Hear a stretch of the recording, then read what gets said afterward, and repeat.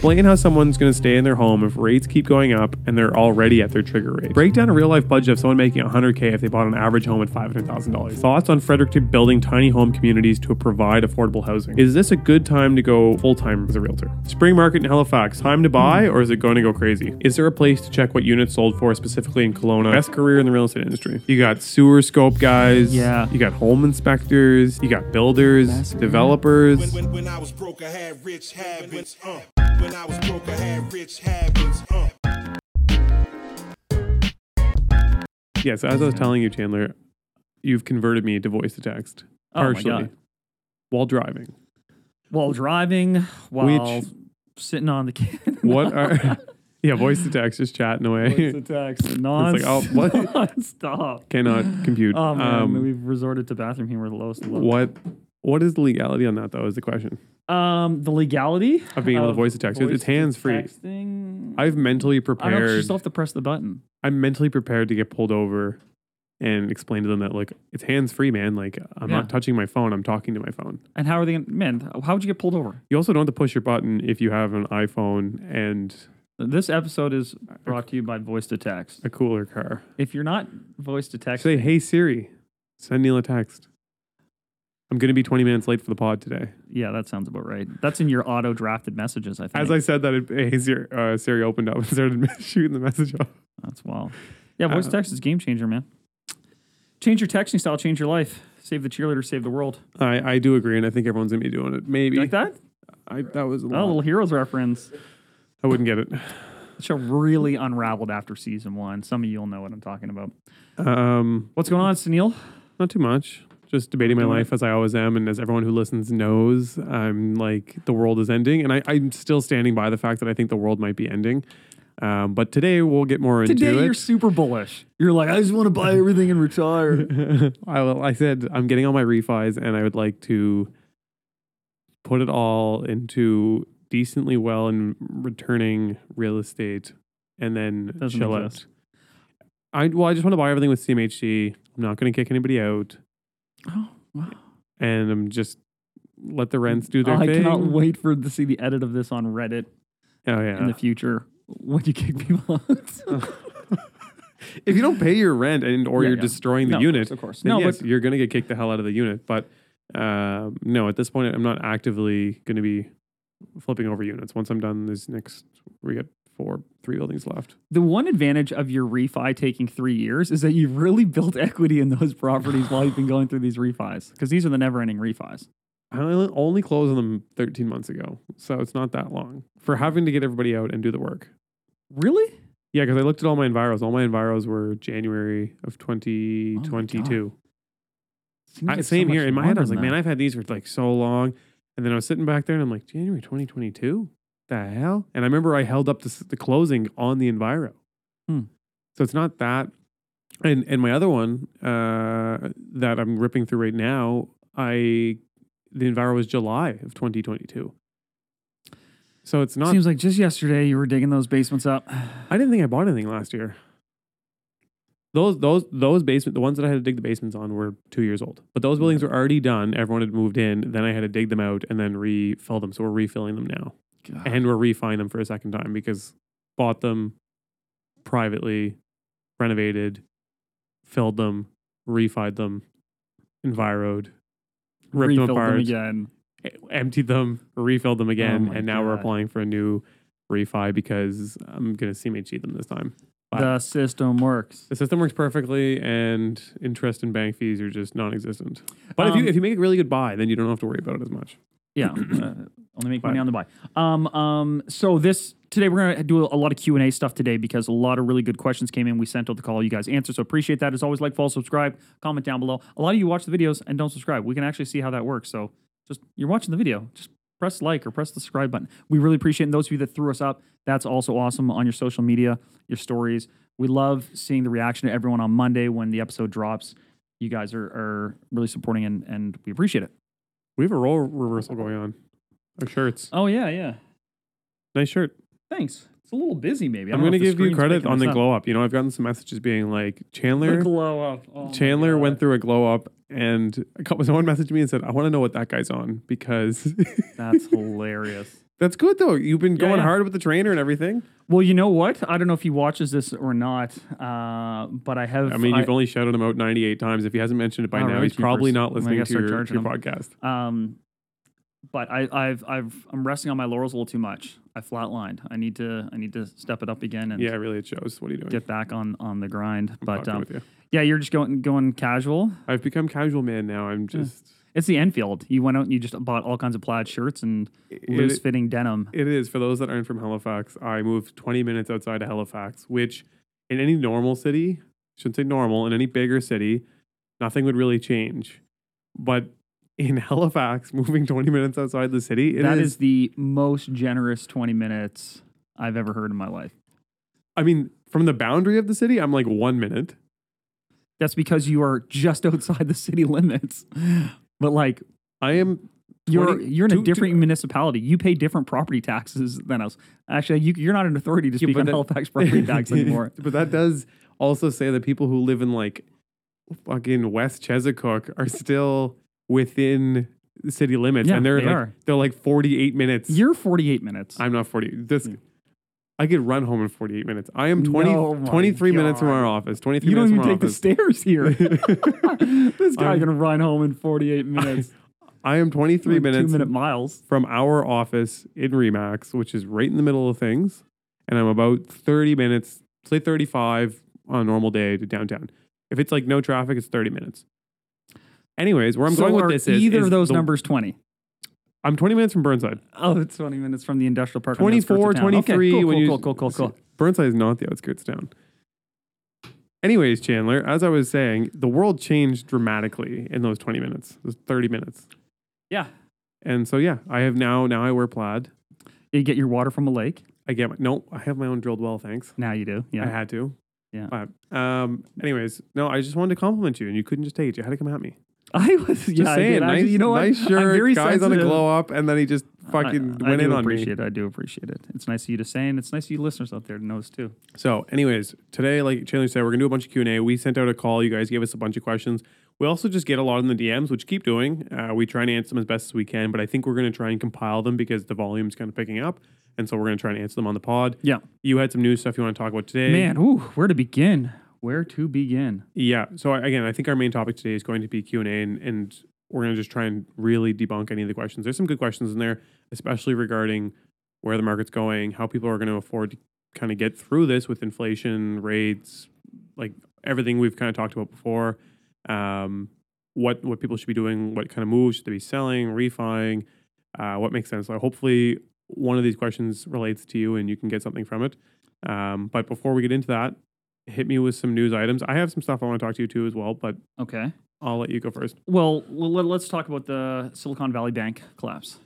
You following this? SVB, which sounds like a all-girl R&B group from the 90s. I'm thinking of SWV, Sisters with Voices. Who out there gets that one? SWV? Come on. No, I have no idea what you're talking about. So SVB, Silicon Valley Bank, is no more, at least the U.S. arm. I think the UK arm got bought up by HSBC, but yep. What are your thoughts? Did you follow along with this? You're a big tech guy. You're not a big startup world. I'm not a big tech guy. I'm not in the startup world. But I do follow it a bit. That world, yeah. I am interested in that stuff. But I looked into it a little bit.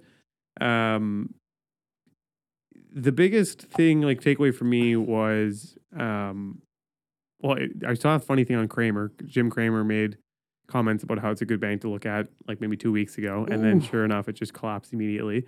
And so now he's reannouncing it. Yeah, and he hits that button. But no, I think it kind of, like, for me, I wasn't really focused on SVB, but it's the concept of what took place. And when everyone withdraws their money, these banks don't have any opportunity to actually, like, they don't have the money to give out. Yep. And then they start selling their assets and their investments at a loss to try and pay everybody out. And then it starts kind of this domino effect where it starts knocking out other banks, because a lot of banks have their money tied up, big swaths of it, with other banks. And when they have to pull from them, then the other bank has to pay out, and you get this domino effect going on. But the government stepped in really quickly to cover all of the lost deposits, because right now, like, the rule in the States is that an insured bank, the government covers up to $250,000 of your deposit. Yep. Obviously, lots of people had more than that in that bank, especially it being Silicon Valley. I'm sure there's lots of people, a good, almost not majority, but a large percentage would have over 250 grand in there. Oh yeah, there's one of their clients, big clients was like Roblox. Yeah. So another one was like Hulu.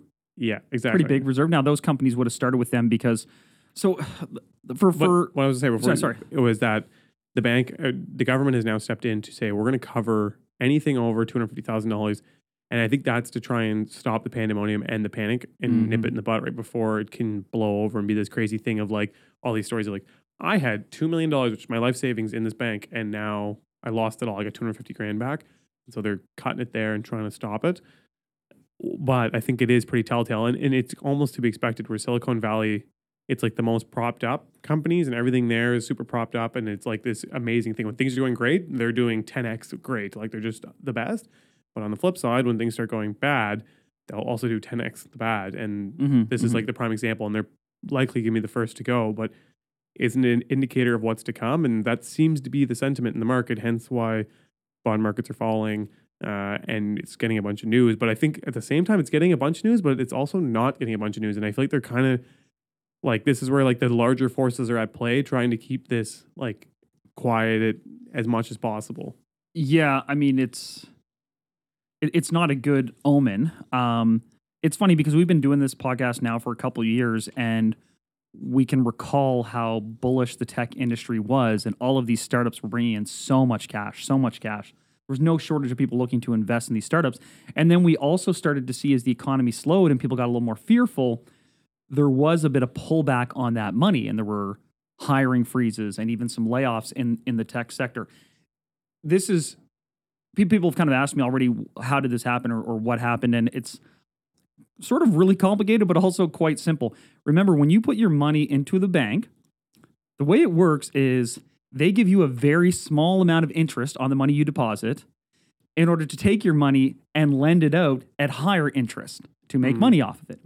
And the fractional reserve banking model means they actually only need to keep a tiny bit of the total deposit, and the rest they're free to lend out, because what are the odds that everyone's going to come back and want their money all at once? So what happened during the peak of the economy, they were bringing in deposits. Obviously, a lot of companies were making a lot of money, and they're bringing their money to the bank. And the bank, if it's just holding on to that money, it's doing them no good, especially as inflation happens. Like, they're losing money on that money. So they've got to go out and try to lend it. The problem was, they're a smaller bank. They're almost like an alternative bank. And the banking system in the U.S. is a little bit different. There are all these smaller, relatively smaller, there's 16 less regulated. in the USA. Compared to we have 5 here, right? Yeah. When the economy was coming along and money was cheap, all of their normal clientele that they would normally lend to could go to any bank in North America and get loans. And chances are they would maybe go to one of the top 5 big banks instead of going to the 16th bank. So Silicon Valley Bank had this problem where they could not lend out enough money. There weren't enough takers for their money. So what they decided to do is they're like, well, we'll buy some bonds. And as you guys know, when you buy a bond, you kind of lock in the yield. And they were buying bonds at a time where bonds were returning super low returns, but they didn't think it was a concern because interest rates were low, and they assumed that as interest rates went up, it would probably happen at a slow pace. However, as you know, the Fed jacked the interest rates through the roof, and so the expected return on bonds that people wanted went up and up and up, and all of a sudden they were stuck with these bonds. Just hypothetically, say you had a bond to sell, and it was returning 2% interest, and the market out there for bonds wanted 5% interest. All of a sudden, your bonds aren't worth crap, right? And they had this concern of, all right, we've lost money on these. We need to cut our losses on those. So they dumped a bunch of them, and they lost something like $2 billion. 1.8 bill. When you go out there and lose $2 billion as a bank, people start to get a little bit nervous, and people started to withdraw their funds from the bank. Simultaneously, a lot of the higher up people at the firm, like the CEO, all these executives, they started liquidating their shares of the bank. And it doesn't take long for that word to spread. And everyone went in at once, said, I want my money back. And like, we do not have it because we only keep 10% on hold. And that's how that situation escalated. So, we talk about the bond stuff here a lot, and it's pretty boring, but this is how it actually starts to matter in the real world. And it's hard to say what the trickle down will be of this. It's all about consumer confidence, right? I think it's sketchy because even though they're 16th in the States, they're probably still comparable to close to like our big five here. No, our big five are massive. Our big five are international. Maybe not They're big five, but they'd be close to like a First Nat. Oh, they're probably bigger than a First Nat, but yeah. They're not small by any stretch. I'm just saying, they got squeezed out in the sense that they operate in a space where they have, kind of alternative clients that one day when they hit it big, they kind of move on from them. They kind of go to more conventional lenders, and so they couldn't lend out their money as much as they wanted to get any returns, and so they got hosed on basically a squeeze of their bond holdings. Yeah, 100%. Like I said, it's just for me, the only really big concern is what it shows, what's coming down the pipe. And it's sketchy because a lot of banks are invested in other banks. Yeah. As you said, it's the same situation where they need to get the money out. And so sometimes they'll just put them into more low returning items, which are investing in other banks and bonds. And everyone's taking this hit right now where there's bonds are yielding way more. So the bonds that they carry are worth way less. Yeah. And as interest rates and inflation goes up, you expect your bank, like the money that you put into the bank to go up as well. And so this was the issue. Everyone that was putting money in was like, hey, we want whatever return on the money we put in with your bank. Mm-hmm. And they had gone out and bought investments at a fraction of that. Mm-hmm. Right. So they cannot give you, the consumer, an interest rate of 2% return on your money if they've bought a bunch of things at 1.5%. They're literally losing money per time. So that's why they had to liquidate. And it didn't work. I don't know if there was a strategy whereby it could have been better done. Whatever method they decided on, it wasn't received well by the public. And maybe this was simultaneous with a shift away from Silicon Valley with some of these technology companies, the companies themselves sort of feeling a little bit less confident and looking at their cash holding positions, all this stuff, perfect storm, whatever you want to call it. I think it's, the one thing I just want to correct is that I think they have to sell because their asset book loses value, but it's like if you owned real estate, make it a little more simple, because I think it can be kind of confusing, is if you bought a bunch of real estate and you're returning 5% and it's worth $1 million because it returns 5%, when that return starts to dwindle or there's a bigger, better options out there, people are going to be less incentivized to pay for it. It's the same as it's the idea with class A, B, and C stock, where there's better product available for people to buy. So the old stock technically actually starts to return more to meet the new market, but it becomes worth a lot less if it's still trading at that same rate. And so their asset value goes down. And so on the books, they're not necessarily losing cash flow, but they're losing like value. Like as a bank, their asset is going down. Yeah. But anyways, the bigger thing is that this is something that can happen to all of the banks. They're all going to be in this position. And it is a little sketchy because they are a big bank. Like $200 billion in assets. Like that is very large. Mm-hmm. And they're 16th. And this is the second largest bank collapse that ever happened outside of 2008, obviously.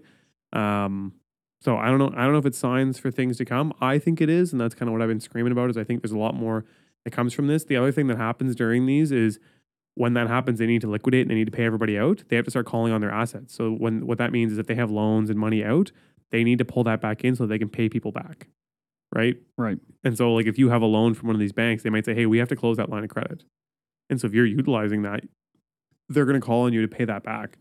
And this is what I've always said, is I'm always afraid that a bank might, right now that they're lending out a ton, and then say, you know what, we need to call these loans on your properties, or we won't do a refi, or we won't do a renewal. Mm-hmm. There's like the double-edged sword of renewals coming up right now, and people are like, oh, like shit, I have to go from 2% to 6%. I'm like, you might have to go from 2% to 6% and then also pay in 20% of the property value, or potentially switch banks altogether and still have to pay in 20% to just keep this friggin' loan.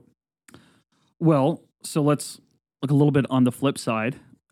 Part of what has happened as well in this last little bit, and this is going to contribute to it as well, the concerns about the overall economy have actually kept some of the pressure off of the Fed for raising rates again. So the inflation numbers came out as well in the States.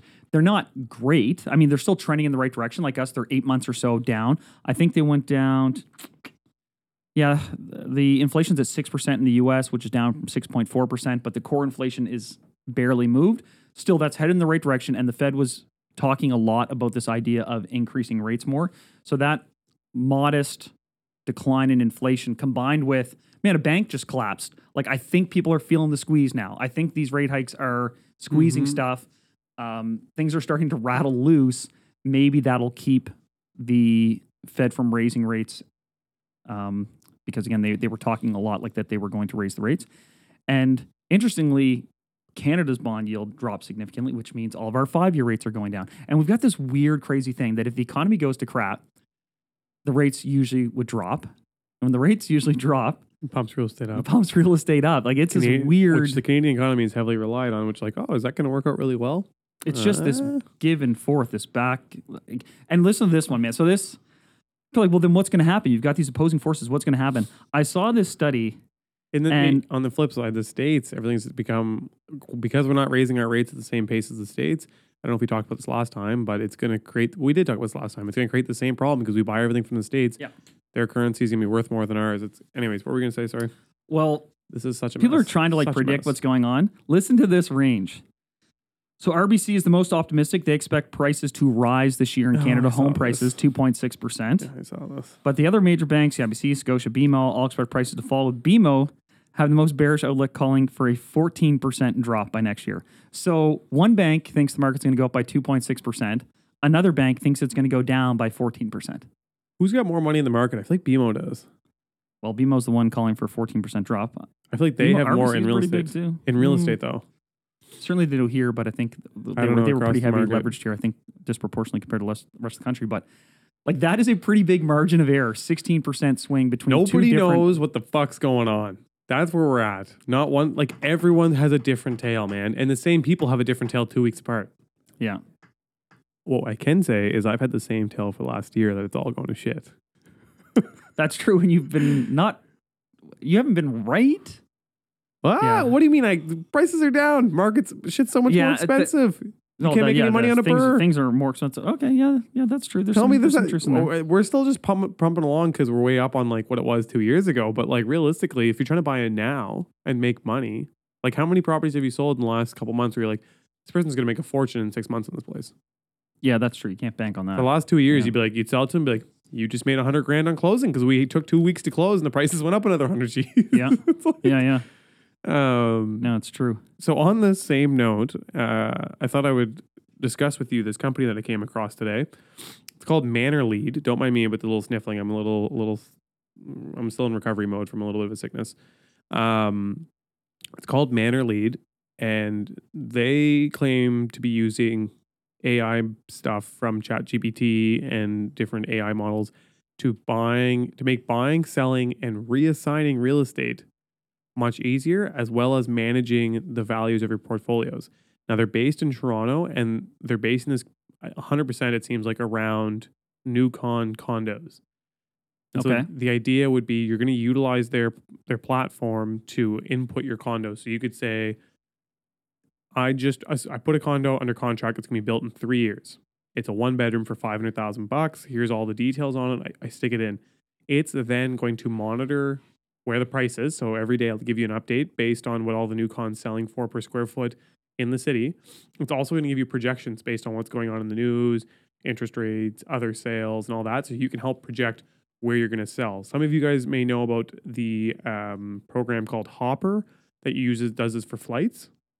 Okay. And so basically it follows flight trends and booking timelines. And it says, okay, when you're going flying, you say 6 months from now, and it says, okay, in 2 months is the best time to book this flight, not actually today, because everybody books during these 2 weeks because it's spring break and everyone wants to talk about their next trip. But then during the first 2 weeks of April, it's tax season and they all just got their tax bills, so they can't sell a flight to save their life. Same concept with this. And basically it's going to use, everyone throws AI out there, which is why I was kind of wanting to bring it up. And I'm like, really, what AI stuff? It's not like it's going to be self-learning. It's math. It's going to be using math and data scrubbing to do it. But anyways, they say that. The interesting one is they like openly talk about assignment on there. And I feel like assignment's always been kind of like this dirty underworld in some sense, even though it goes on a lot in Toronto and it's very normal and people are okay to buy assigned projects. I don't know if there's as many like platforms for it. And so they're going to make this a platform where you can trade your assignments as well with less fees. So anyways, they have it broken out into a bunch of different sections here. They have it called, one sec, let me bring it up. It's only a matter of time before then you can buy fractional shares in these, like, you know, kind of like the joint investing in the artwork that we're talking about. That's the next thing. Don't worry. I got you. Okay. I love it. So they have manorlead.com.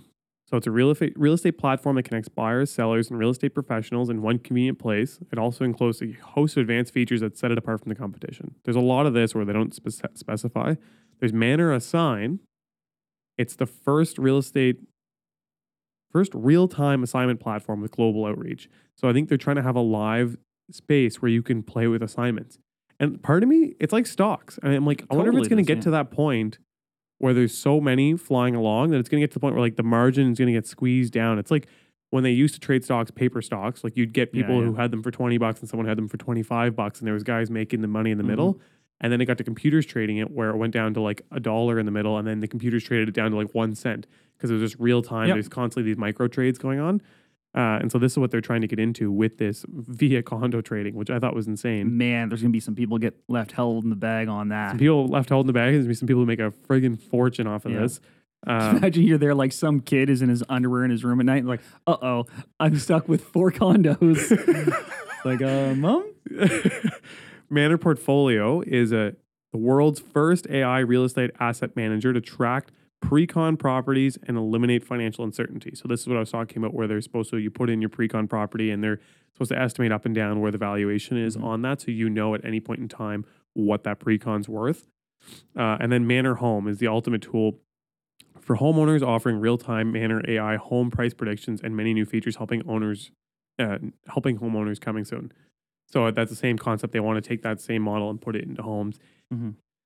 I don't know. I feel like everyone's trying to come up with using technology to come up with a price prediction tool. And I just don't think it's ever going to be possible because there's so many intrinsic like things that you just cannot predict. Like you cannot predict that there's a guy who needs a 2-bedroom condo and has X a certain budget and just needs to be on the street corner. Yeah, I mean, they can ask the people at Zestimate how well that worked out, but I do think there's a bit of science with the new construction stuff. The resale is always going to be hard, but the new construction and the assignment, if you build in a bit of cushion, I think you could probably get a decent accuracy. And these by nature, they're speculative, right? So you're offering someone a potential opportunity. There's no guarantees. Like it's not on the open market. It's not even complete. So there's a speculative nature to it. But I think price per square foot with construction costs, you can start tying those in pretty easily. Here's my thing is I love the idea, but if in the world of stocks that's been around forever and has traded in massive volumes and massive dollar amounts, they still don't really have proper prediction tools. All these big $1 trillion banks and hedge funds have not come up with a genuine prediction tool that actually has any sort of real accuracy. How in the world are we going to do this with something like real estate? I think the real estate market's simpler than you maybe give it credit for. Like it is simple. Do people want to buy that unit? How much is it worth? People buy it. It's a little more tangible. But we can't predict that SVB is going to go down and then bonds are going to drop. And now there's going to be rates out there that are cheap and that's going to force a little blip in the sales. Yeah. Or we can't predict that COVID's going to hit and immigration is going to come off a cliff. Yeah, those are pretty extreme scenarios, but yeah. Or like literally like Trudeau could go up there and be like, okay, we're cutting immigration targets next week. Well, the big thing with that platform is when they crack down on assignments and reassignments, then they got a problem on their hands. Yeah, because seriously, be like, yo, we need all the contact info for everybody that was signed up on Manor Assign. Well, it just seems like that's next, right? If you look at, clamping down on people who are burring and flipping, clamping down on people who are running short-term rentals. I know that there's been a lot of talk about assignments and taxes on assignments and all that good stuff. I want to change lanes just really quickly to throw some figures out at you. Okay. Inventory down across the country. Montreal down 32% year over year. Vancouver down 40%. Calgary also down 40%. So that means there's, a third to almost half as many homes as there were this time last year. And we remember how psycho last year was. Hold the phone. You holding the phone? Yes. Calgary is going to go down because the market is doing very well there.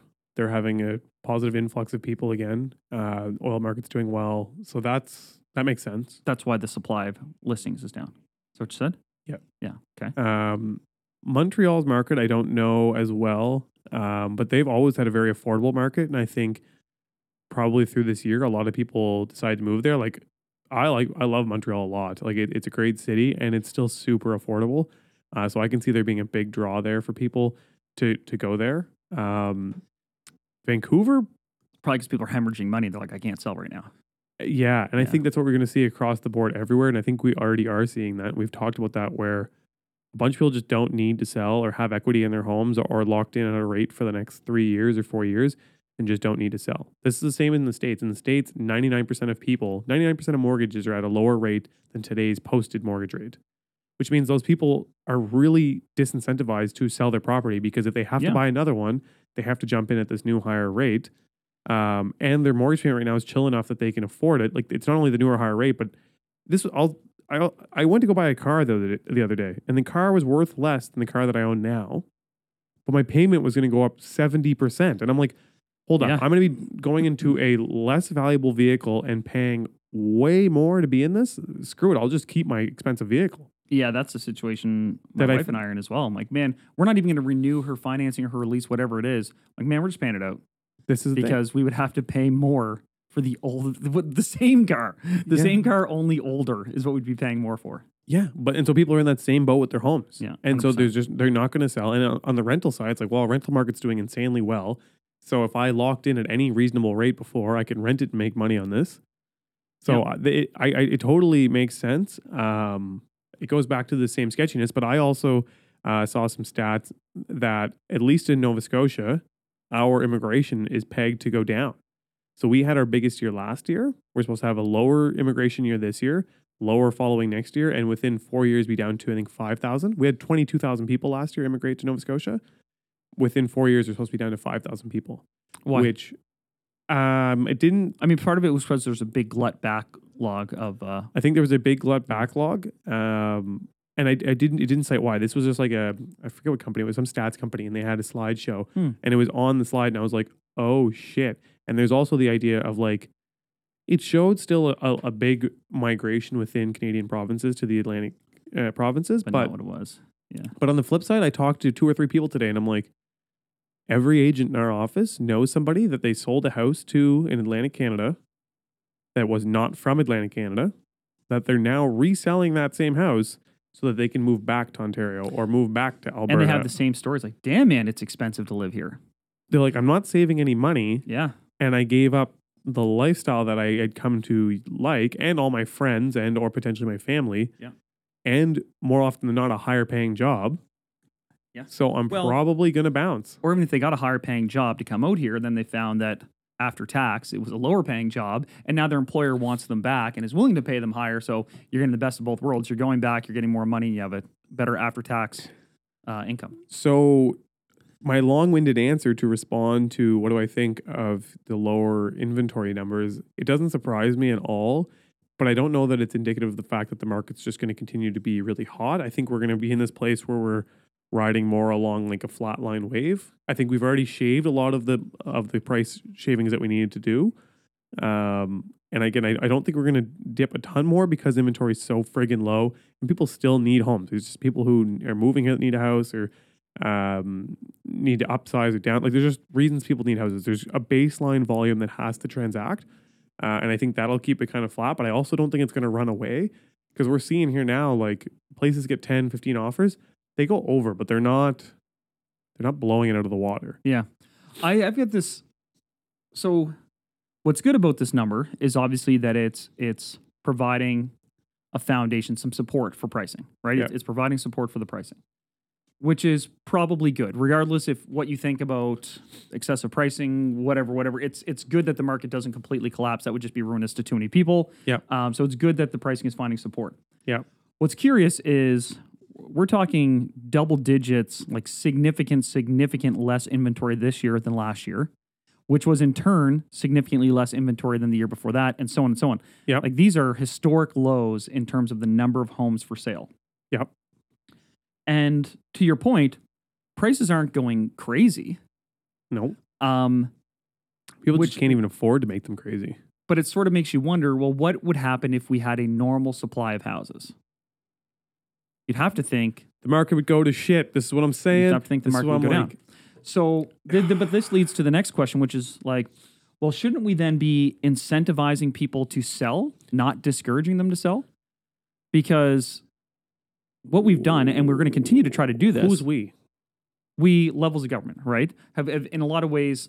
But they don't want the market to tank because everyone's net worth is tied up in there. And like 35-40% of the GDP is on real estate. So if real estate goes down to shitter, no one's going to be building new real estate. And everyone's going to have lost a bunch of money in their real estate too. Yeah. I'm just thinking of some of these things that they're, I don't know. I don't even want to put this out to the universe, but all these thoughts about how primary residences are going to be commercially taxed soon. They can't. Or be subject to tax on sale. I guess they could. I could literally see a mass. I'm not even. I'm not gonna say it either. Okay. I think I want to phase into the Q&A because we're gonna end up saying a lot of the same stuff in the Q&A.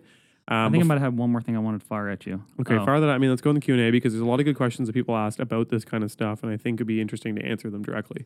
I just thought this was kind of funny, but not, and also super sad. But okay, first-time home buyer in Ontario agreed to pay $1.96 million for a house plus $90,000 in upgrades. It was a single-family detached home. First-time home buyer? Yep. It would house himself, his wife, 2 children, and his mother. He said, quote, "We thought if we live hand to mouth, we can still afford it," he said. And he is an Uber driver who also earns income as a property manager and from a business in India. But with his closing date approaching, because this is obviously new construction, the new appraisal says it's worth 1.7, which is $300,000 less than he agreed to it, because he's like, oh, we got to really be careful. We're going to live hand to mouth, and then he does $90,000 worth of upgrades. He was pre-qualified for a mortgage that was between $5,500 and $6,000, and now he's being quoted between $12,000 and $15,000 because he has to go with some sort of private financing, and he has to come up with hundreds of thousands of dollars to cover the difference. Thoughts on that story? I think this is a funny, sad moment. I mean, there's a lot to unpack there. So the funny moment for me right off the hop is first-time home buyer buying a $2 million house, and it's no offense to Uber drivers, it doesn't like even a really like $15,000 clear, even before $7,000 a month cleared after everything, like that seems insane after you pay all your bills and all that. It's, anyways, seems kind of wild to me. Yeah, I mean, we all know that Toronto's expensive, but you didn't have to buy the $2 million home. There are other options. Yes, I think so. In that front, I get that. The tough part is, and what is sad, where you're going to see people who genuinely are just buying a normal sized house for $500,000 or $1 million, and then facing the same trouble, is it's funny how like when we were all closing on the house. And by closing day, we were up $300,000-$400,000. Mm-hmm. It's all good in the hood. Yeah, now being down. And now we're being down. And like, these builders are crooks. They never said it in there, but that's how a lot of people are handling. Because I'm getting that. I've had people who are just like, not these builders. People are saying that. You're not saying that. I'm not saying that, but people are being like, these builders are crooks. They won't let me out of this contract. Like I can't close. And the builder's like, yeah, well, I get your deposit when you can't close. And like, you're a crook. And it's like, no, like. You signed the contract. You signed the contract, and you were expecting that you were going to make a bunch of money on this. Yeah. You rolled the dice, and it didn't come up in your favor, and now you're like trying to pin this on me. The only thing I will say to flip that on its head, okay, is when things are going the opposite direction. Yes. I know a lot of builders who backed out of deals. They did. And I think that was a local thing. And or. I think was a local thing. I guarantee you that was happening across Ontario. North America. Actually, true. Yeah, or they were coming and saying, listen, we can still build your home, but it's going to cost you $60,000 more. That was going on. I did. I had a client who held out for a year, and she ended up getting it for not a dime over the actual price. But it held out. The builder held out, wouldn't build it. It closed over a year late. But she got her original price? Yes. Good for her. Yeah. And then her neighbor sold for like $200,000 more than she paid. Good for her. Good for her. Nice. And I'm sure, and then every builder started putting these clauses in to protect them against that instance. So it's effectively, we can change the price to some degree. So that would be my only argument that, maybe hook these people back up, especially where the cost of construction's come down a bit. Yeah. I think this is one of those situations where, you guys got to work together to get the property sold to somebody else. The builder's like, okay, I'm into it for $1 million. Sold to someone else. I was going to say, maybe there's a common ground there to be found. A vendor take back or something like that, maybe, or some sort of common ground. But I don't know that he's going to be able to float a double payment. Like, he went from being like, I think I can make $6,000-$7,000 work. You don't just, I think I can make $12,000-$15,000 work like that.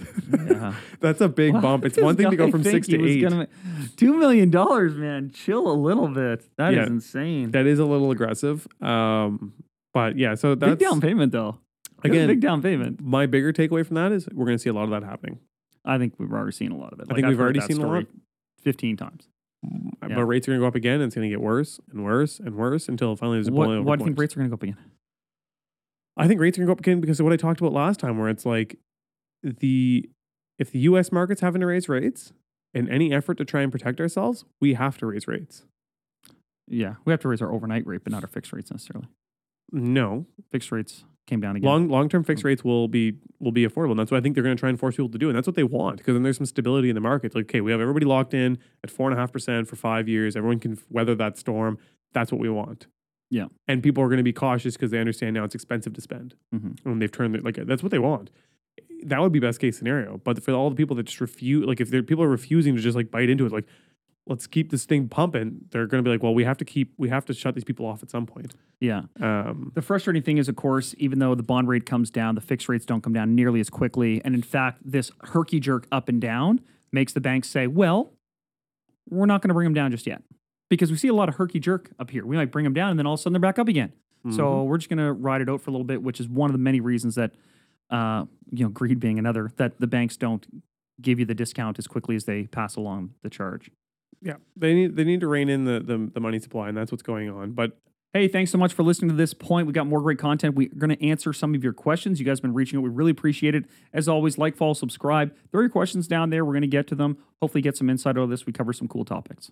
We want to transition to the Q&A. Yeah, Before we do that, let's see our key player of the week. Oh, yeah. And it kind of relates to something that you said earlier, but it is the founder of a company called Buy Properly. And what Buy Properly does is it allows Canadians to invest inside of a property deal for as little as $2,500. So they break it into shares, similar to some other projects we've talked about on here before, and you can buy in those shares $2,500 so everybody can get on the property ladder. Yep. The founder is Kushba Jha. She had been working in tech for many years. She worked at Amazon, Dutch Bank, Accenture, and she also has an MBA from the University of Pennsylvania and a bachelor's degree in architecture from India. She has now been working on Buy Properly for 3 years, and it's growing quite a bit. They have a large team, and they're starting this opportunity where you can invest in property for $2,500 and get the gains. Because a lot of people, I understand, trying to get on the property ladder is very, very difficult, and so they try and make this more attainable. In the States, there's a lot of platforms to do this, but Canada has been a very underserved market, especially for a place that is so heavily reliant on real estate. Like our GDP is made up. A big portion of our GDP is made up with real estate, construction, trading, like all the money and supply moves on there. So I think it's a super cool product. It's exciting to see people in Canada doing this. It's also super exciting to see a female doing it because, again, I think real estate, especially in the tech world, has been dominated by males. Mm-hmm. So yeah, no, that's awesome. Key player of the week. Check it out. We'll probably put a link in there for people to buyproperly.ca. Yeah, that's awesome. Now let's move into our Q&A. Before we do, don't forget to nominate people. Right, we had a nomination the other day. It was awesome. Yep. If you know a key player, we want to recommend someone, we'd love to highlight them, maybe even have them on as a guest. So please shout them out. You can send it to us directly, or you can put it right there in the comments. We'd also love to hear your thoughts and your predictions for the market. We've thrown some ideas, and we've said the range. Like, what do you think? Is this all going to come crumbling down? Like, which bank is right there? Market's going to be up 2.5% this year, or down 14%? Somewhere in the middle. Chime in. So I'm laughing because there's one of my buddies just sent in a bunch of them, and him and I have we share the same negative sentiment about everything, and so we have our powwows on the phone and talk about how messed up the world is. That's how he keeps me in line. I do this with you, and you're very optimistic, and I like it, but I leave, and I have to call him to bring me back down to my negative level of. I don't know that I'm necessarily optimistic per se, but I think you're more positive than I am. Yeah, that's true. Anyways, I'll shout him out. Mitch Ham, he works at CIBC. We actually started this podcast together originally, but he was shut down by CIBC. So now we're here. Sorry, bro. Yeah.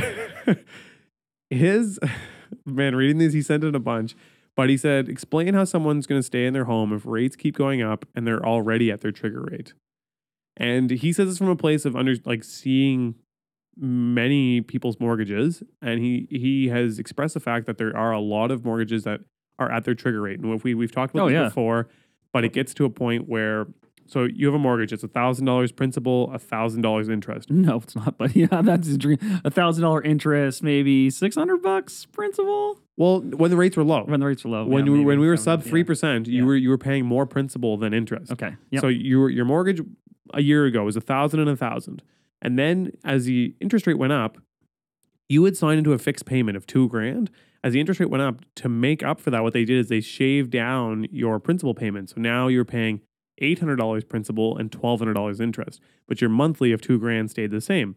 Unless you're on a lender that had a floating payment as well, but yeah. Exactly. So these are just for the fixed payments.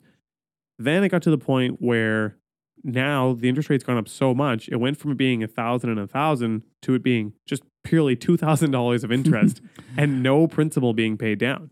That's your trigger rate. You've now hit There's that a lot point. of people who I guarantee are at that and don't even know they're at that. But Exactly. And so he's sitting back there doing the mortgages and he's like, literally everybody on these fixed payments are at their trigger rates. yeah. And so now it's getting to so now the banks, you're not paying any principal on this property. In some case, you're over, so they're asking you to increase. Barely servicing your debt by keeping the interest rates. And now Minimum payment, baby. Literally. And now people are going to the point where it's going to be, they have to increase their payments. Mm-hmm. And his question is, how does someone stay in their home if they are not going to be able to keep up with those? Well, I mean, a lot of people aren't on variable products. We can't ignore that. Like most people in the market are on fixed products. Yeah. That's not the case for the last couple of years, but Yeah. most people are on fixed products. The people who are, ironically, were on a fixed payment product and have now reached their trigger rate are probably still better off than the people who are on true floating payments, right? Those people have gone up, probably more than even what the new post-trigger rate would be. So if those people could stomach it, and they have been stomaching it for now 12 months, increases every month, I'm sure these people that were on a fixed payment now getting a little bump are going to be able to stomach it just as well as their peers who have been stomaching it literally for 12 months. The other thing is, how are people going to stomach it? Because there's a little bump on that. There's a little bump on their groceries, a little bump on their power, a little bump on their insurance, a little bump on their taxes. Well, that each individual person is going to be able to stomach it for a different amount of time. Like we talked about this in a previous episode that, delinquencies are increasing in every consumer debt category pretty much. So people are neglecting their other bills in the same way that they're going to neglect their grocery spend. They're going to neglect the quality of the food that they buy. They're going to neglect everything before they neglect the mortgage payment. But at some point, yeah, there is going to be a breaking point, which is why everyone's hoping the damn rates don't go up anymore. So one of the comments on here is break down a real life budget of someone making $100K if they bought an average home at $500,000. Was this him as we well? should do this. Was this him as well? Can we get a? Is that $100,000 before tax or after tax? Piece of paper, please, and a pen. I'm gonna read out the numbers to you, and you can write them down, and we're gonna see. Okay. Is this $100,000 after tax? No, I think $100,000 salary pre-tax. Okay. And before we go, while they get the pen and paper, we're gonna go to the next one. Man. I'm going to read this whole to you as well. This is a great little digression here. I wonder if I still have it here. Boom. Thank you. I was trying to find this great breakdown. Global put it out, and it was the average income you needed, or the income you needed to buy an average priced home. Oh yeah, we talked about that before. Remember, RBC had the whole list, and it was like $270 for Vancouver, $230 for Toronto. Even Halifax was like 100 and some odd thousand. In order to. Calgary was the only one that made sense. It was like 126, and I'm like, you probably actually make that in Calgary. Yeah, so I mean, the first question would be that someone with a household income of $100,000 probably shouldn't have bought a $500,000 home. So that would be one little thing, but no, but they were doing it, because they were getting approved at the time. All right, so this is $100,000 before tax. $100K before tax. Okay. 1 sec. I'm doing my income tax calculator. This is really riveting stuff for all the people listening at home. The people want to know what it works out to be. Employment income. You ready? Yep. Oh, not $1 million. 100,000. Total tax. $31,856. Okay, After tax income. $68,144. Okay. So now he probably wants us to break that down month to month. So what are you going to spend on food? Let's do that one while I get the mortgage payment. Oh my God. What do you spend on food? Not you. This for household? You wouldn't tell us, even though we all want to see. Is this a household? Yeah, let's say for one person. For one person? Yeah. On food and drink? Oh man. $800 a month? Okay, put in the budget. $800 a month. Man, you're putting me on the spot. I think. Why are you asking me? You're just reading off your cell phone. I have to put the actual numbers in. Okay, $800 for food. This for one person. Yeah. Okay. So Seems now reasonable, right? Is that reasonable? That's enough. Groceries are probably, I think, for one person, probably $500. Got to get a little food and bevy out there at the restaurant. Still got to live your life. Okay, we're gonna put 800 in. You bought a house for $500,000. Yeah, so what's my mortgage payment? And you put 20% down. Oh wow, look at me go. Yeah. So your mortgage payment's $2,610. Some change. Your property tax is In Halifax? $400. Probably more than that. Your insurance is $150. Yeah. Utilities, your power is going to be $150 a month, plus water is going to be $50 a month. Plus a heat allowance. That's your $250 $250 a month. $250, $350 in utilities. Cable internet, $200. We'll say with your phone bundled, so $200. So it's cable, internet, and phone. What basic gas cable you got, man? Says this guy with the Samsung A1. You gotta have the get my Amazon Prime Plus, my Paramount, my no. Hulu. Shout out, one of our listeners can hook you up with a Fire Stick. You know who you are. Yo, hook me up with a jailbroken Fire Stick. All right, I'm adding a little something extra. What are you putting on there? So we got that. Well, $200. Do you own a car yet? Oh yeah, so $500 for car payment. Yeah, and then insurance, another $150. Not for me. I'm a little more than that. A little north of that. Do you put gas in the car? I like to drive around a bit. You're a gas guzzler out there. Yeah, I'm the worst. Shit. What's my gas budget? Probably the average person's probably $200 a month. That it? Jeepers. Yeah, we're an anomaly because we drive all day. What else is in there? That's got your There's home. There's got to be some entertainment social of at least $400 a month. Okay, put it in there. So then you add that up. You got the calculator there, bro. So okay, add it. Oh, you want me to, okay. Can we do this by hand? Okay, 3410, 3810, 3960. That's 4,300. Yeah. 10. 4,310. Yeah. 4510, 5,010, 5,160, 5,360, $5,760 a month. 5,700 and I'm going to tell you we're in bad shape here, Chandler. We are in bad shape. We are in bad shape. And this assumes no other bad debt, right? Like no credit card payments, no student loans, no anything. Yeah. So you currently, just so you know, what do you think you make a month based on that number? I am down. Actually, whatever, 70. Wow. I think we're down $30 a month. Yeah, we make $5,680 a month after tax. So this also assumes you have no other monthly payments. So you're down $70 a month. It's a good thing I can no longer Airbnb my basement. Thanks for the help, City of Halifax. So there you have it, Mitch. If we break through our numbers, you make $100,000 a year, which would seem like an amazing salary, and it is. It used to be. Yeah. Oh, it's a great salary. But the world and a $500,000 house would not seem out of this world. No. Really? Now, the big difference was if you took that mortgage and you flipped it down to 3%, let's take a look here what that would change. It's probably about, my guess, around $1,800. At 3%, your payment would have been $1,896. $1,896. So call it an extra $700. Yeah, and so you would have been positive $500 a month, and so more than that, even up $630 or something. Yeah, and at $1,900 a month, you would be in roughly around that threshold. The crazier part is of 30%, 33% of your household after tax income going towards housing. Well, not quite if you account for all the other things, but you'd be right about 40% of pre-tax income on housing when you account for your utilities, your insurance. So that would have been attainable at a 3% interest rate, or would have been what's advised. Yeah. So anyways, that's to answer your question, Mitch. If you make $100,000 a year, you basically should only be affording a house of probably actually affording $350K. Well, it depends on the down payment amount. That also was an anomaly there, where someone put 20% down on that property.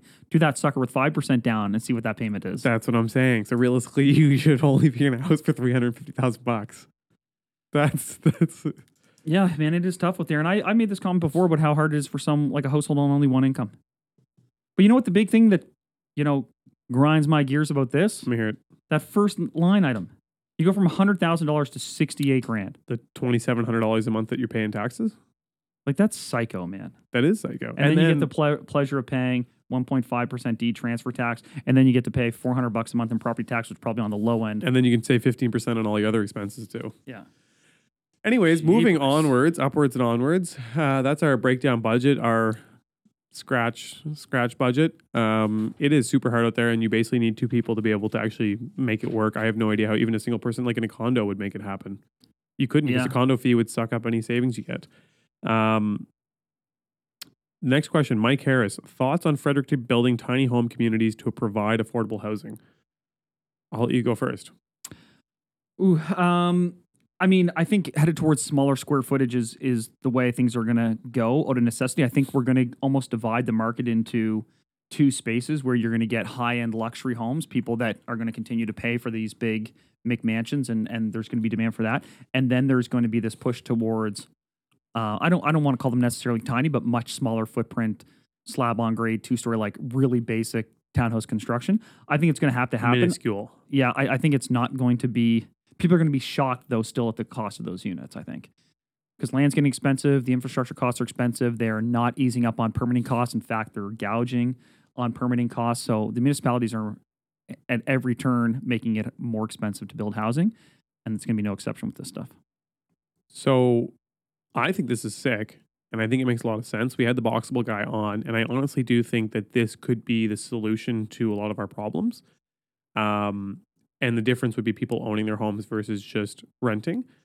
If you look at somewhere like Japan, I was watching some stuff about, like, I think it was Hong Kong, 15 minutes. Make sure you get your area correct, because you had this issue before. I had this issue before. Countries I might not have been. And people in cages, and it was a little dicey.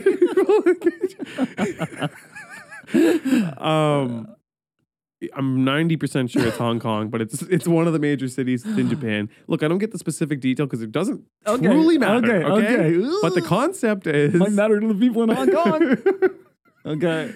The concept is, the major league concept is they have crazy density, way more density than we do, and way more people than we do, and they've been known for having some of the most expensive. One sec. Now you've got me all tripped out. I'm just going to take Tokyo, not Hong Kong. What am I saying? I'm an idiot. Oh, we have to edit that now. Okay, anyways. No, I don't think we should edit. I think we should just leave it in there. Just roast me completely? Okay, fine. That's fine. Anyways, 50 minutes outside of the core of Tokyo, you could buy a single-family detached home for how much? This is considered to be one of the most expensive real estate markets in the world. How far outside the core? 15 minutes by train. Jeepers. I don't know. 400,000 US? $350,000 US. Jeepers, that is cheap. And they're proper homes. They are stacked up, 2-story homes, the whole shebang. Well, what they've done and the way they've made it more affordable, and what we need to be doing, and this is the same with Montreal, is their parcel sizes have gone way down. Yep. Like this mentality, like we're all like, holy shit. New lot here, they're like 6,000 square feet. It's got to be at least 6,000 square feet. It's like, well, that's weird, man. I only want 1,000 square foot of house per floor. Like, that's a big house. You put 3 stores, that's a 3,000 square foot home. Why do I need a 6,000 square foot lot? I don't even want to mow my yard. That's the other thing. They don't let you build on most of our lots here. They got to have a certain percentage that's uncovered and this and that, which I get some of the environmental concerns, but the suburban sprawl that we have, I think, would go the opposite way and say it's causing more environmental issues with the way people travel and commute, and people are not maintaining these areas. Like, it's not a saving on the green space. But that's what they've done there, is they've shaved it down. So every time a house gets old, they basically tear it down and they'll build 2 or 3 more houses on the same lot. And by doing that, they're able to keep the prices affordable. Because again, these $2 million homes that we're talking about are not comparable. Like, they're crazy homes. Like, these are like 4,000 or 5,000 square foot homes, like you said, on 6,000-7,000 square foot lots, full basements, multi-car garages, all these crazy things. And it's like, the shit's expensive because we expect to live in some crazy type life, like in these insane homes with these big lots, and these big backyards with pools and all that. If you really boiled it down and actually were comfortable living in a tiny home, which honestly a good majority of the population is, who rents an apartment, then you'd actually have the opportunity to buy. And the other thing, and I mean, Japan, the central bank there offers mortgages at 1%. So like the average mortgage payment on a brand new home there is $850. Yeah, that's crazy. But all your values in the land. The other thing is, there's a misconception that all the values in the land, at the end of the day in real estate, the values in the land, the structure on top isn't actually what carries the value. Those can be income producing assets that are used to validate the value of that land down below. But that's what it is. And so they've really jumped into that model. Long story short, I think the tiny homes are great. I do think we're going to have a switch to it. And I think that's the only thing that's going to keep our real estate propped up. And I do think our real estate will stay propped up because it holds so much value for everybody in our country that if they were to ever let it fall off a cliff, the detriment to our system would be way too dramatic to ever save. So they have to keep it propped up. And so that'll continue to go forward. But shifting to a smaller, more dense construction style will be the way to actually give people an opportunity to buy into it. They also sometimes I think they overcomplicate it. So it's like, okay, like you can do this many if you make them each condos and blah, blah, blah.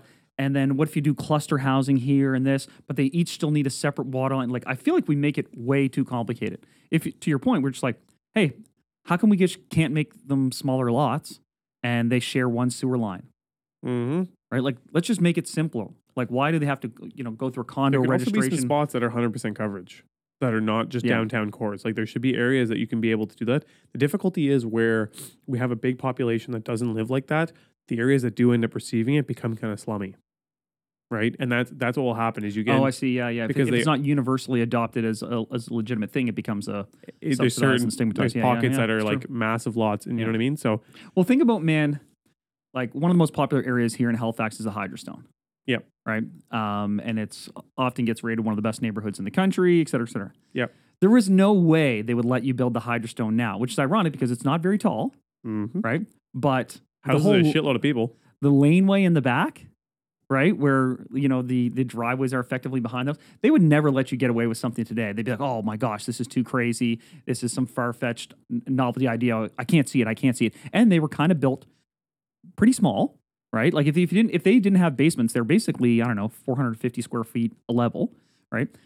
You would get so much pushback for trying to do something unique like that now. But why did they build those? Because they were in a damn hurry. They desperately needed housing, and they slapped those suckers up as quick as possible, as cheap as possible, and they forewent some of the rules. And it's the greatest thing. Yeah, exactly. So they actually have a similar rule in there as to what they have in Tokyo, which is the one big kind of sticking point is you need to have 6 feet of road frontage. 6 feet. 1 car length. That's the whole idea. You can have 1 car for your home. Yeah. So every house has to have 6 feet of frontage. Other than that, send it.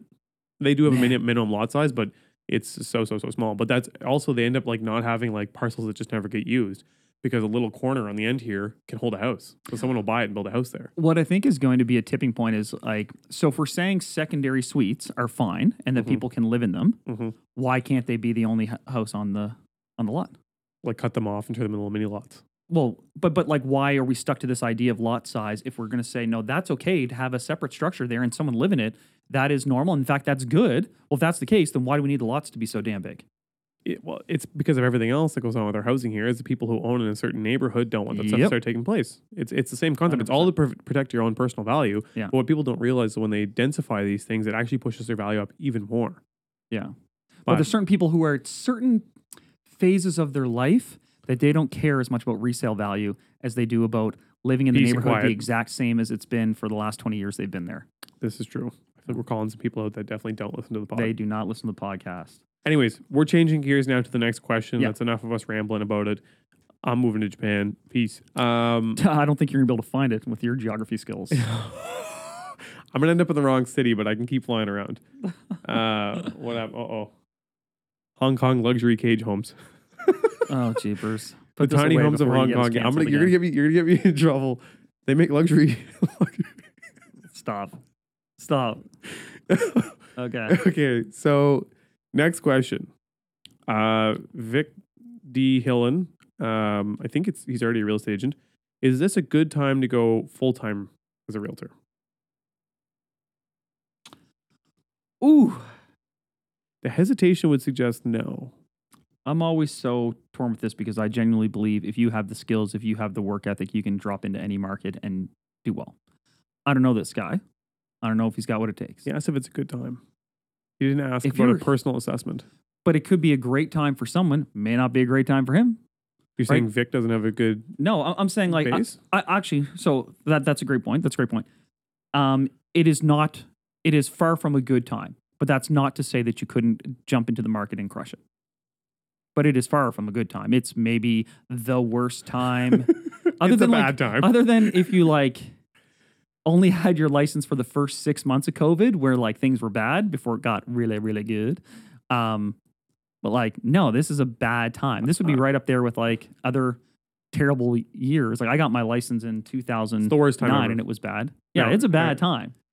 I guess, So but that's not to say he couldn't get into the industry and crush it. Two things. It's the best time if you're prepared to grind your ass off. And then if you can get through this time, everything's going to be gravy. And it'll teach you to what it actually means to grind and grow a business. On the flip side, I think it's a terrible time to get in because I like going with the wave. And right now, there are way more licensed people than there's ever been. And there's way less volume than there's ever been. Not ever been, but there's way less volume than there have been in previous years. And so when you combine a ton of agents and not much volume, that gets averaged out. So the average amount of deals each person does goes down. And in a time when rates are up and everyone's trying to save money, people are going to be aggressively looking for alternative options to cut commissions or go after the cheaper brokerage or the cheaper agent. So for me, it's a very difficult time to get in. I would like to get in when the market's starting to rise and it's an easy gradual growth with you. Yeah. But if you want to make a full-time career out of this for the rest of your life, like Shanley said, I don't think any time's a bad time, but you're going to have to grind your butt off right now and prepare to spend a few years eating mac and cheese. I think there's an implication with his question about full-time, i.e. he's got another source of income. Yep. Is this a time to throw that other source of income away and go into it? And No. I would say probably not. Double down on that main source of income. No, you need, we just did some math. You need 3 incomes. Next question follows in suit. Ben Etzel, best career in the real estate industry. What is the best career in the real estate industry? I was going to just say, again, with this guy's question, like, I don't know why more people don't try to be mortgage brokers, but whatever. It's just not as sexy. Then what they need is if Netflix makes a show about the glamorous life of being a mortgage broker, all of a sudden you'll see that. Like, we got to get the boys together. Financing sunset. Yeah, exactly. Oh, I'm out with my underwriter last night. Shit got crazy. Yeah, I mean. So you're saying best career in real estate is mortgage broker? I'm not saying that per se, but we need an answer. What's the best one? Best career in real estate. Number one, best one. You got sewer scope guys. Yeah. You got septic inspectors. You got home inspectors. You got builders, developers. You got survey guys. Maybe the appraisers. The appraisers are sitting pretty good right now. You think though the amount of stress that they're under, like think they show up to our properties. Oh, that's true. He's like, come on, man, get that number up. Aren't we pros? Like, come on. I need this. This is my whole life, bro. I need this refi. I would say maybe like housing advocate. The best career in real estate is not in real estate. Yeah. Government housing advocate? Government funded housing advocate. Working at a nonprofit. That's probably the best gig right now. Not right now. No, well, I mean, like, you actually had. Everybody needs you. Yeah, but everyone loves you. Okay, so final answer. I guess. I don't know, man. I don't know. All right, I'm going to answer it. I'm going to answer it. Mortgage broker. Okay. But it depends. I came in so hot, so confident, and then just walked it back. Oh my gosh. You didn't even dip your toe in before you were what? Put it right back out. Gosh. Okay, no, but that answer can't be. That answer depends on the person. Absolutely, for sure, maybe. Okay, I'm going to give it there's a double answer to this. Best career in real estate is being, not including owning. I'm gonna keep ownership out of this. If you're just taking a career, best career in real estate is investing in real estate. But if you're gonna do a job, if you like to be social, like out on the streets, selling your body, then real estate agent. Selling your what? I'm joking. But if you want to be out on the streets, chatting with a bunch of people, going through a ton of homes, like it's a very fun, like. For me, I feel like as an ADD person, it was great because it was always every 15 minutes something new is taking place, and so it like keeps your ADD in check, and it's fun because you're crushing deals and all this is going on. So it can be an amazing game once you get established. It doesn't start like that. When you start, you're usually twiddling your thumbs in your house, being like, "What the hell did I just do?" As I've gone through it, and I think a lot of people would agree that our agents, mortgage broker, looks a lot more appealing because you start to have a more structured lifestyle. Like the real estate agent can be very unstructured, right? It's all over the place. But the mortgage broker becomes appealing because there's a bit of structure there where it's like banks only operate, let's say 9 to 5. So you kind of have your weekends back. You kind of have your evenings back. You're also more often than not in a fixed location. So you can like actually predict your days. You can like pack a lunch. You can do normal shit, or you can even eat lunch, like things like that. Like as a realtor, all the memes online, like the jokes, but we literally just eating random crap as we fly around the city and are trying to keep everybody appeased. So I think the mortgage broker world is something that can also be, the volume can be brought up a fair bit on one person and they can still handle it. And then with a small team, you can really scale how much volume you can do as a mortgage broker more easily than as an agent. Yeah. But yeah, so I don't know. Best career, I think it really depends on where you're at. Best career for me at the end of the day is investing. But if I was to do it all over again, I would have started as a mortgage broker. That being, I say that, but I don't know if I would have made the actual amount of cash that I made as quickly as I did. Straight off there for sure. So, any other questions? Yeah, another question. Nate Mack, spring market in Halifax, time to buy or is it going to go crazy? I don't know if it means crazy down or crazy up, because if it's going to go crazy up, probably should buy. Yeah, I don't maybe quite understand the question either. Spring market. I mean, in the spring, historically, especially here, more listings come on in the spring. There's also more buyers competing in the spring. So I've actually gotten some of my best deals in the, in the winter months because there's less competition. You can maybe be a bit more aggressive with sellers, and a lot of sellers who list, say in the dead of winter, it's because they're highly motivated. They have a reason for selling as opposed to a want to sell. Oil bills. I think that this is tricky because the implication of the question is, like, is there going to be an opportunity to get in before it goes crazy? And I think to your point, well, if it's going to go crazy, maybe it's a good time to start looking even right now and try to catch something on the way up. I don't think there's going to be some big collapse. Like people who are still thinking like, I'm going to wait till it bottoms out. It's like here in our market, right? Like, I don't think there's much give back. If there is, it's going to be small, and it's going to like prelude to another comfortable run. And you have to remember there were many periods of time where people bought in, say, 07, 08, 09, even 2013, where for 24 months they were pretty flat. But you know what's happened since then? They've doubled their friggin' money. So, trying to time the bottom is one of the worst things you can do. I think if you can find what you feel is a good deal in that moment and is not an overpay and you're comfortable with the payment and all these things, I think now or the spring either could be a great time.